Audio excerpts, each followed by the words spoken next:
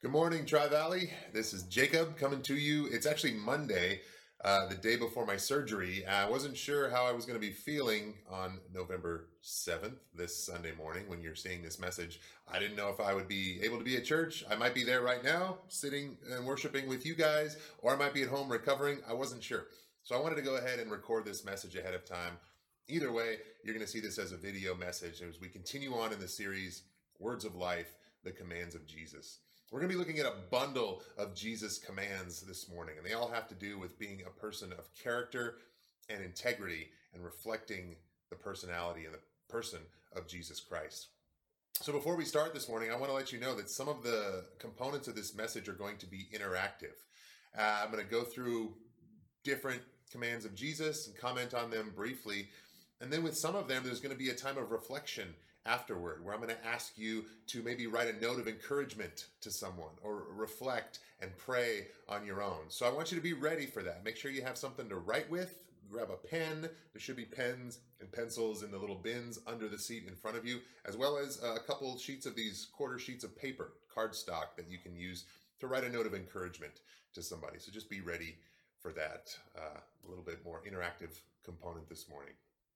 But either way, I'm glad that we can continue on in this series as we challenge ourselves to hear the commands of Jesus and make disciples and teach them to obey everything that Jesus commanded. As we begin this morning, I want to think about the process of an employer looking for somebody to hire for a job. That's something you've been hearing a lot about lately. There's a lot of jobs out there. A lot of people are out of work, but that means there are a lot of employers looking for new hires. And in order to find the ideal candidate, they have to write a job description that lists what kinds of qualifications and what kinds of qualities they're looking for. If you are looking for a job, it's fun to go through a list of job descriptions and see if your skill set and your particular personality type matches up with what they are looking for.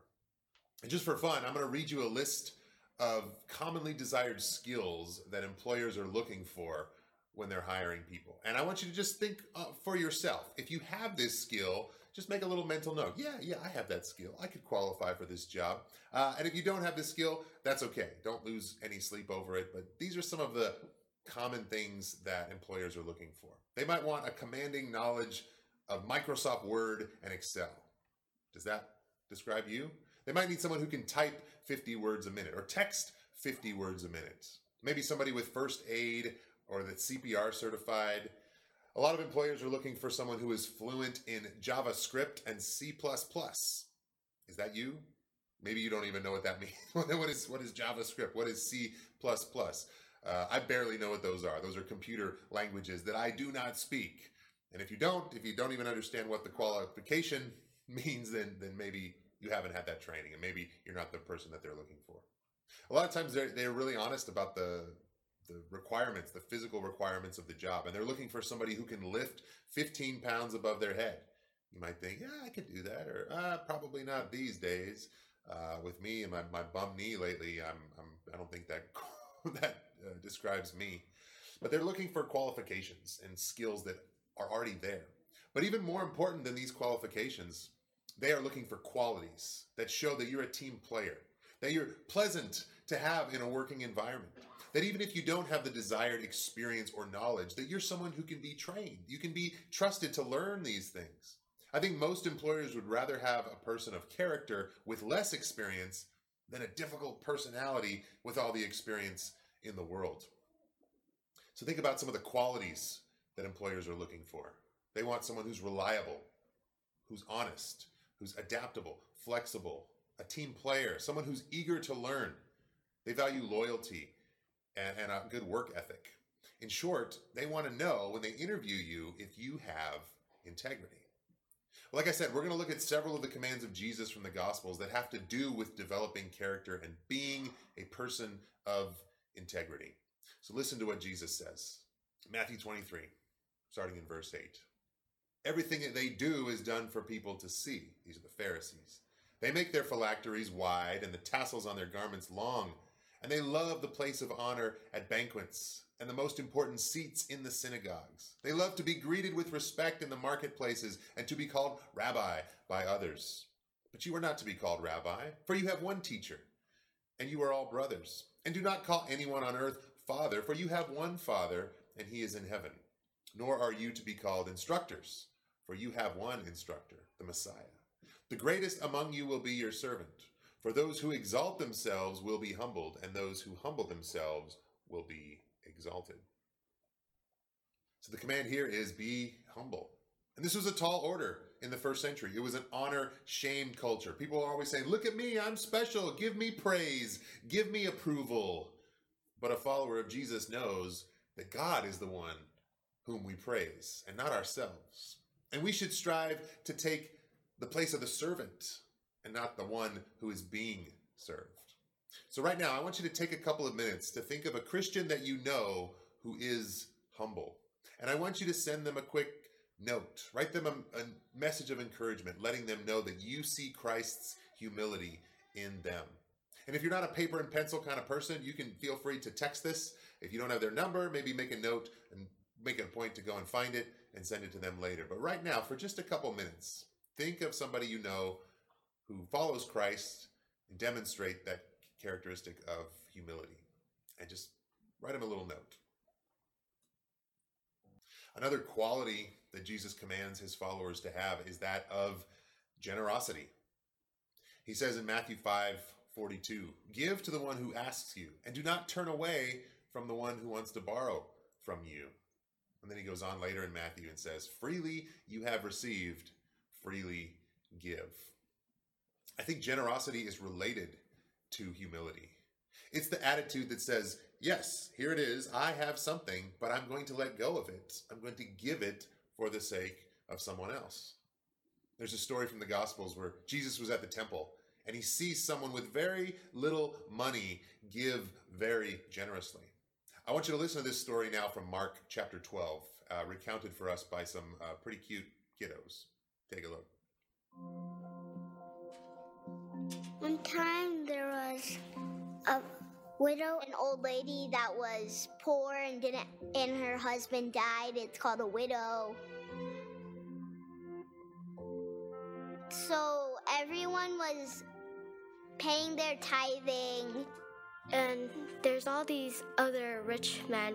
He looked very fancy, putting lots and lots and lots of money in. But the rich man gave a lot of money, but he didn't give all of his money. And then the widow, she has a mite. She only had that one mite. A mite is lesser than a penny. It's teeny, teeny, teeny, teeny, teeny, teeny, teeny, teeny, teeny, tiny, and it's like worth -1. But she gives it to tithing, and now she has no money. So she basically gave up her money for the church. She gave everything she had. She knew that God could help her. And Jesus felt good about that. He was proud of her. He said that she paid more with just one mite because she gave up everything. Because that one mite was everything to her. He wants us to be like the widow and give everything. Jesus was teaching us about to give all we had to him.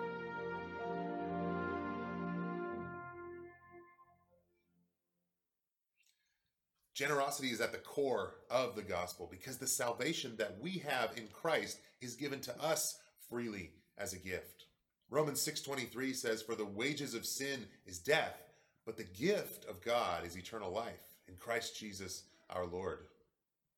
And there's a modern worship song you might know called Reckless Love. It says this, I couldn't earn it, I don't deserve it, and still you give yourself away. Oh, the overwhelming, never-ending, reckless love of God. So take a minute now to think of a Christian that you know who is generous. Someone who is willing to give of themselves. And I want you to send them a quick text or jot them a quick note, letting them know that you see Christ's giving nature in them. The next command is be reliable. Jesus says this, again, you have heard that it was said to the people long ago, do not break your oath, but fulfill to the Lord the vows you have made. But I tell you, Do not swear an oath at all, either by heaven, for it is God's throne, or by earth, for it is his footstool, or by Jerusalem, for it is the city of the great king. And do not swear by your head, for you cannot even make one hair white or black. All you need to say is simply yes or no. Anything beyond this comes from the evil one. When I was a teenager at a youth camp, there was this girl that I liked, and I was sitting and I was talking with her. This was going pretty well, but there was this other kid named Ryan, and he liked her too, and he was not happy that I was making time with the girl that he was interested in. And as I was sitting and talking to her, I felt something wet hit my head from up above. I was like, whoa, what's this? Am I getting dropped on by a bird or something like that? What was that? And then seconds later, Ryan comes racing down the stairs from this upper balcony. He's like, oh, Jacob, oh, I saw the whole thing. Some kid spit on you, and then he ran away. That's what happened. I swear to you. And I'm like, it's pretty obvious, Ryan, that you were the one who spit on me from up there. And more than being upset about having been spat upon, I was more just blown away with how obvious his lie was. I was like, come on, Ryan, like, I don't want you to spit on me anymore, but don't be such a lame liar. Sadly, this kid had a reputation for not telling the truth and not being trustworthy. Jesus says, yeah, some people will tell you something and then follow it up with, I swear it's true. But if you have a reputation for truth-telling, then that won't even be necessary. How much does it add anyway to say like, oh, this is true, I swear on a stack of Bibles, or I swear on my mother, or whatever. Take a moment now. I want you to think of someone you know who values these words of Jesus and is a reliable, trustworthy person. The kind of person that if they say they're going to do something, they do it. And if they tell you some piece of information, you know it's reliable and it's going to be beneficial for you as well. Think about that person in your life and write them a thank you note. Say, thank you for being such an honest and trustworthy person in my life. You reflect Jesus Christ, who is the way, the truth, and the life.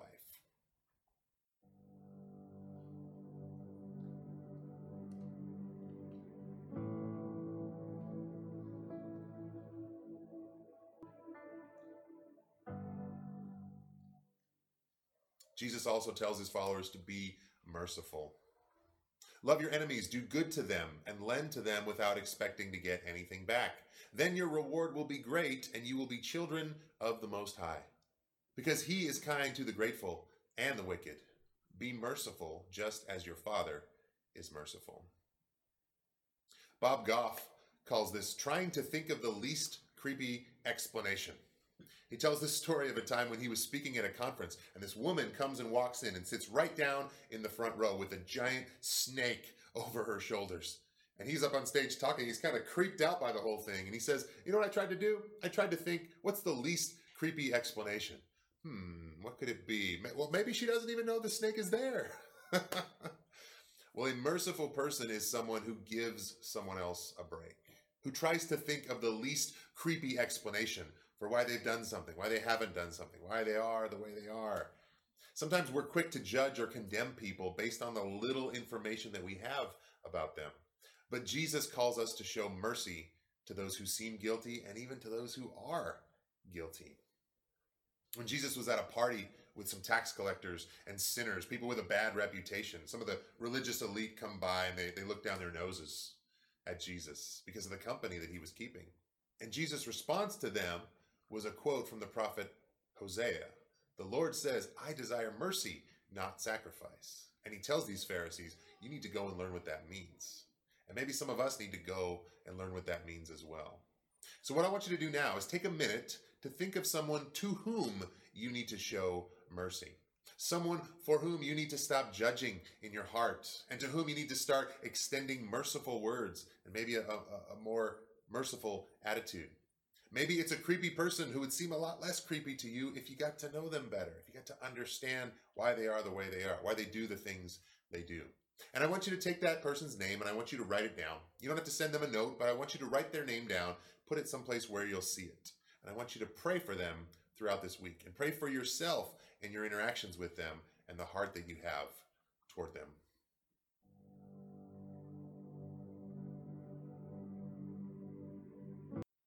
So going along with this command to be merciful are these two commands to not be a couple things. Jesus says, do not be judgy and do not be a hypocrite. Listen to what he says. Do not judge, or you too will be judged. For in the same way you judge others, you will be judged. And with the measure you use, it will be measured to you. Why do you look at the speck of sawdust in your brother's eye and pay no attention to the plank in your own eye? How can you say to your brother, let me take the speck out of your eye, when all the time there's a plank in your own eye? You hypocrite, first take the plank out of your own eye, and then you will see clearly to remove the speck from your brother's eye. And in Matthew 6, Jesus says this, and when you pray, do not be like the hypocrites, for they love to pray, standing in the synagogues and on the street corners to be seen by others. Truly, I tell you, they have received their reward in full. And then later on down the chapter, when you fast, do not look somber as the hypocrites do, for they disfigure their faces to show others that they are fasting. Truly, I tell you, they have received their reward in full. Here's another story from when I was a teenager. When I was in junior high, the worst insult that you could give someone was to call them a poser. Look at her shoes. Oh man, she's such a poser. Oh, look at that guy. He wears the Nirvana shirt. He doesn't even know any of their songs. What a poser. This is such an ugly word. You have to spit when you say it. What poser? That poser. It was kind of like the most offensive thing that could happen in our social system in junior high was to pretend to be something that you're not. And as you can tell, as teenagers, we didn't do a very good job with the command to not be judgy. We were judging people left and right. But we agreed with him that it's not good to be a poser, a pretender, a faker, some hypocrite. The word hypocrite is actually a theater word. It's the word for an actor who puts on a mask and pretends to be something that they're not.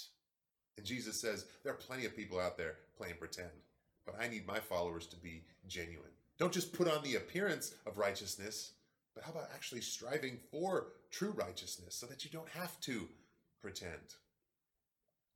When non-Christians from my generation are asked in surveys and research what word best describes Christians, one of the number one words they use is they're a bunch of hypocrites. They're people that claim to be all about love, but they sure hate a lot of people who are different from them. They're supposed to be like Jesus, but I haven't really seen that. It's the reason a lot of people have dropped church or given up on following Jesus altogether. And I think Jesus' advice to the Pharisees is good for us. Don't just pretend to be righteous. You actually have to live it out. Put your money where your mouth is. You need to walk the talk. And you don't have to pretend to be something that you actually are if it's something that you're practicing.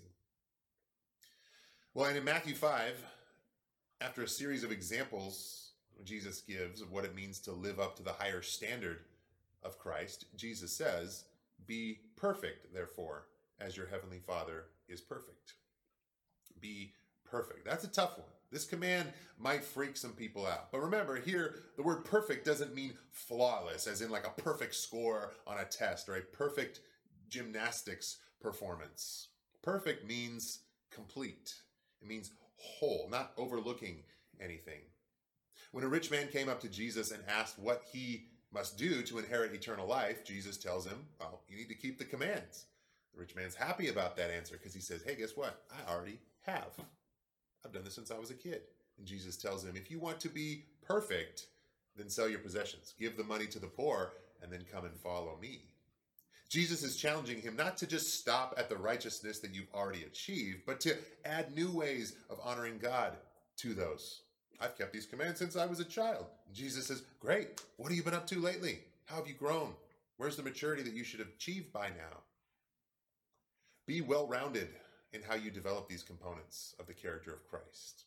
If you're already generous, maybe add mercy to your generosity. If you're already an honest person whose yes means yes and no means no, then maybe you need to add some humility to it. Don't just stop at the stuff that you've already been able to pull off since you were a kid, but add some grown-up character traits to your life to become more and more like Jesus with each day and with each relationship and with each decision that you make. I want us to go back to the illustration about employers finding the right candidates for jobs for just a minute. Every once in a while, and you may have seen this, you'll hear about the job going not to the person who's the most qualified, and sometimes you even hear about the job going to the person who is the least qualified. They don't have the desired skills. They don't have the experience. And you might think, oh, but maybe they have the qualities that the employer is looking for. But in some situations, they don't even have the qualities they were looking for. They weren't trustworthy. They weren't hardworking. And you start to wonder, why did this person get the job instead of everybody else? When you come to find out, the only reason they were given the position is because they were related to someone in the company. Nepotism at its finest. Preferential treatment just because they were someone's nephew or someone's grandson or whatever. We hear these kinds of stories and we think, man, that is so unfair. That is ridiculous. That kind of thing shouldn't happen. That's favoritism. It's not cool. But guess what? That is the gospel.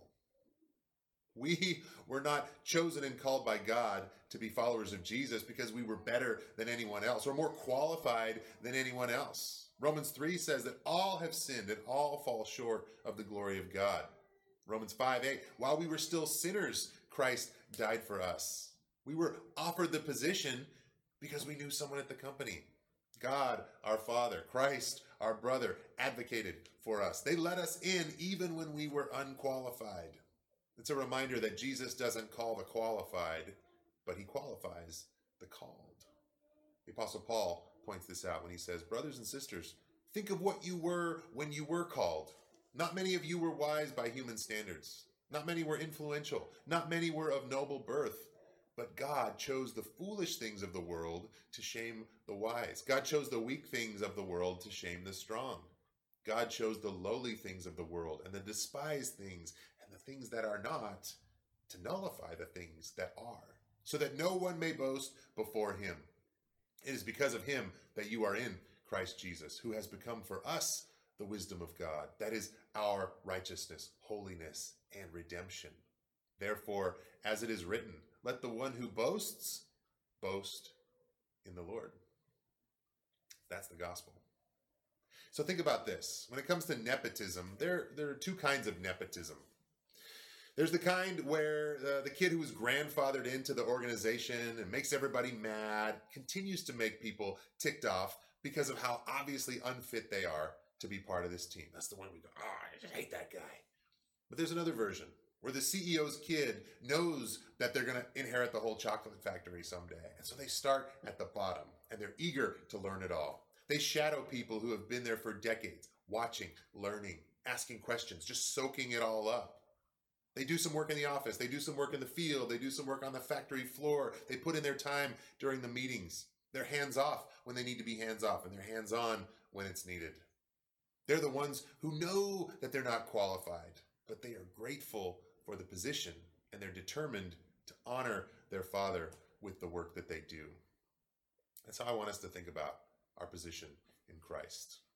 We are unqualified. We cannot be perfect in the perfect score sense. But Jesus still calls us to this higher standard. He calls us to be people who reflect his character. People who are chosen not because of what we can do, but what we will be able to do by his power and by his strength. And it starts with a complete, well-rounded understanding of Jesus' commands. Be someone who is humble. Be someone who is generous. Work on being somebody whose yes means yes and no means no. Take off the attitude that judges people, that puts people in their place, that looks for the most creepy explanation. Put off the attitude that pretends that you are something that you aren't. Instead, become the thing that Christ wants us to be. That's my encouragement, and that's my commission for us today as a congregation. We don't have to be perfect. Christ died for us, and he invites us in. He is our advocate. Let's pray together. Lord God, we thank you so much this morning for this gospel reminder that the story of salvation doesn't begin with us making the grade or having earned something or deserving something, but it's a realization that we can't possibly make it on our own. And so we cry out, Jesus, we want your blood to cover our sins. Lord God, we want you to reach down and to lift us up, to be our rescuer, to be our savior, to be our redeemer. And we're so thankful when we hear Jesus said, that work has already been done. I have taken care of things for you. and I want you to remain in me. And I want you to hear my commands, and I want you to shine my light into the world as people of integrity. So, Lord, we ask you this morning that you will make us more like Jesus. Help us to develop these character traits. May your kingdom come. May your will be done on earth as it is in heaven. We thank you for the call of Christ. We thank you for the person of Christ, and we pray this prayer in his name. Amen.